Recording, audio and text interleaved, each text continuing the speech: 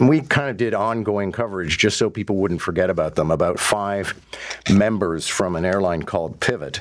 And they were Canadian members of an air flight team who were first under arrest and in jail, later under house arrest in the Dominican Republic.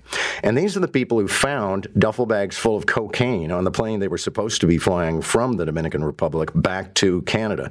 They reported it to police. And then they got arrested for it. This past weekend, W5 investigative reporter Avery Haines did an investigative report, and she joins us now. It's nice to have you. Nice to be here, John. I wanted to follow up with you this morning because, there was an awful lot of meat to that report, and there was, for the first time, surveillance video. Some curious aspects to that story, though. Where do you want to start? Wherever you want to start. I feel sort of, I mentioned it when I was doing promotions for the airing of the documentary last weekend, that this is just such a wild story. When I first reached out to do this story back in April when the crew was first detained, I worked for quite some time to convince them that it was a good idea for me to go down there and spend some time with them in their safe house. They were so concerned about safety. They'd been moved. We were at their 5th safe house. Because obviously they disrupted $25 million worth of cocaine from a pipeline that extends from Dominican Republic to Canada. And initially I thought this was going to be sort of an access piece, seeing what was it like for 5 colleagues to have to live together under these really extraordinarily difficult situations. First being in jail together, then just living life under this sort of constant threat. It turned into a much bigger investigation because our focus really was on telling the human story, but also on the criminal story, and not just the criminal story from the Dominican side, because there were so many shady and mysterious things happening there, but also in this country.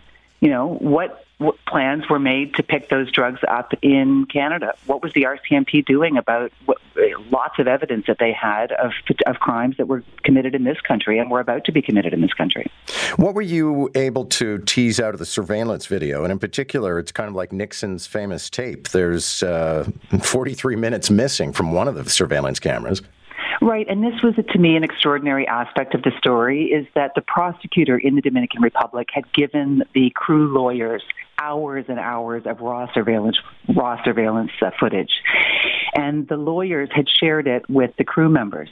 Well, they don't have a lot to do. They're living under virtual house arrest. And so they were all sort of pouring through the videotape. And it was Christina Carello, the only woman in the crew, who spent she was about 4 hours into the tape.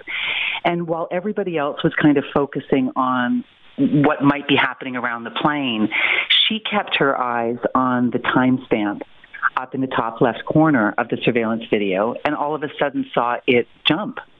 And then went digging around into the files that were sent and found another camera angle that had not been edited, where you see a Punta Cana airport truck pulling up to the plane. You see black duffel bags stacking up underneath the belly of the plane, and then you see those bags being put into the plane.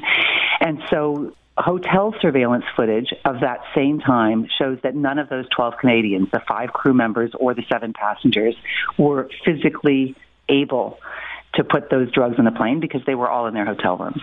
Wow. So, moving forward, is this still an open case? I'm guessing these 5 never want to go back to the DR. They don't, but I do think this case raises a lot of questions about what the government does for people when they're trapped in another country, as these were, and what the RCMP is doing, and neither feel that they have much of a responsibility to the Canadian public to tell them.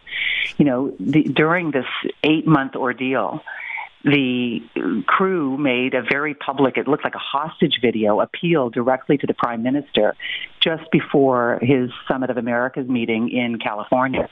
And he's kind of yucking it up with the President of the Dominican Republic about what a great place it is to travel to the Dominican Republic while he has 12 Canadians trapped there and not responding to their pleas to get us out of here. And during their ordeal as well, 2 minors got trapped underground for 10 days in the Dominican Republic. And the Dominican government requested and received help from Canada. The Canadian government sent supplies to the Dominican to help free 2 trapped Dominicans, meanwhile seemingly doing not a whole heck of a lot for the 12 trapped Canadians. And you can see, people have asked me, how much support did the Canadian government do? Well, if they did any, they sure aren't bragging about it. These people have been home since December 1st, and you haven't seen any tweets, welcome home, or I think the transport minister mentioned something.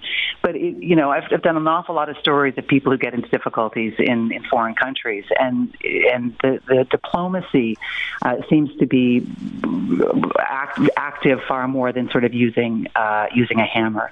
Canadians represent the second largest group of travelers to the Dominican Republic who relies heavily on tourism.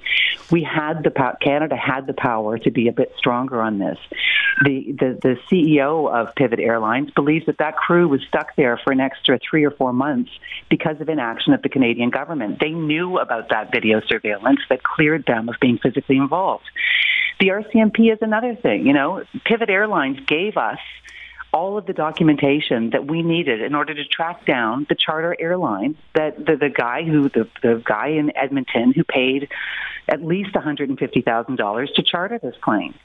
And, the RCMP, are they doing anything? Well, they say, we will neither confirm, deny, nor give details on an active investigation, which sort of implies that they are. But on that, we know that the charter airline was used twice by a company that doesn't exist. And in that first flight that went down in January, 3 of the 4 people had serious drug trafficking convictions or had charges laid against them that were then stayed. On the flight where there were 12 Canadians trapped, one of them had also a drug trafficking conviction, a possession conviction, just in 2020, who was also listed as an employee of a company that doesn't exist. I mean, there were so many sort of twists and turns that could have been fodder for a very strong RCMP investigation, and we know nothing about that. We are definitely continuing our investigation because there's so much more to this. Avery, thanks a lot. Always a pleasure. Thanks, John.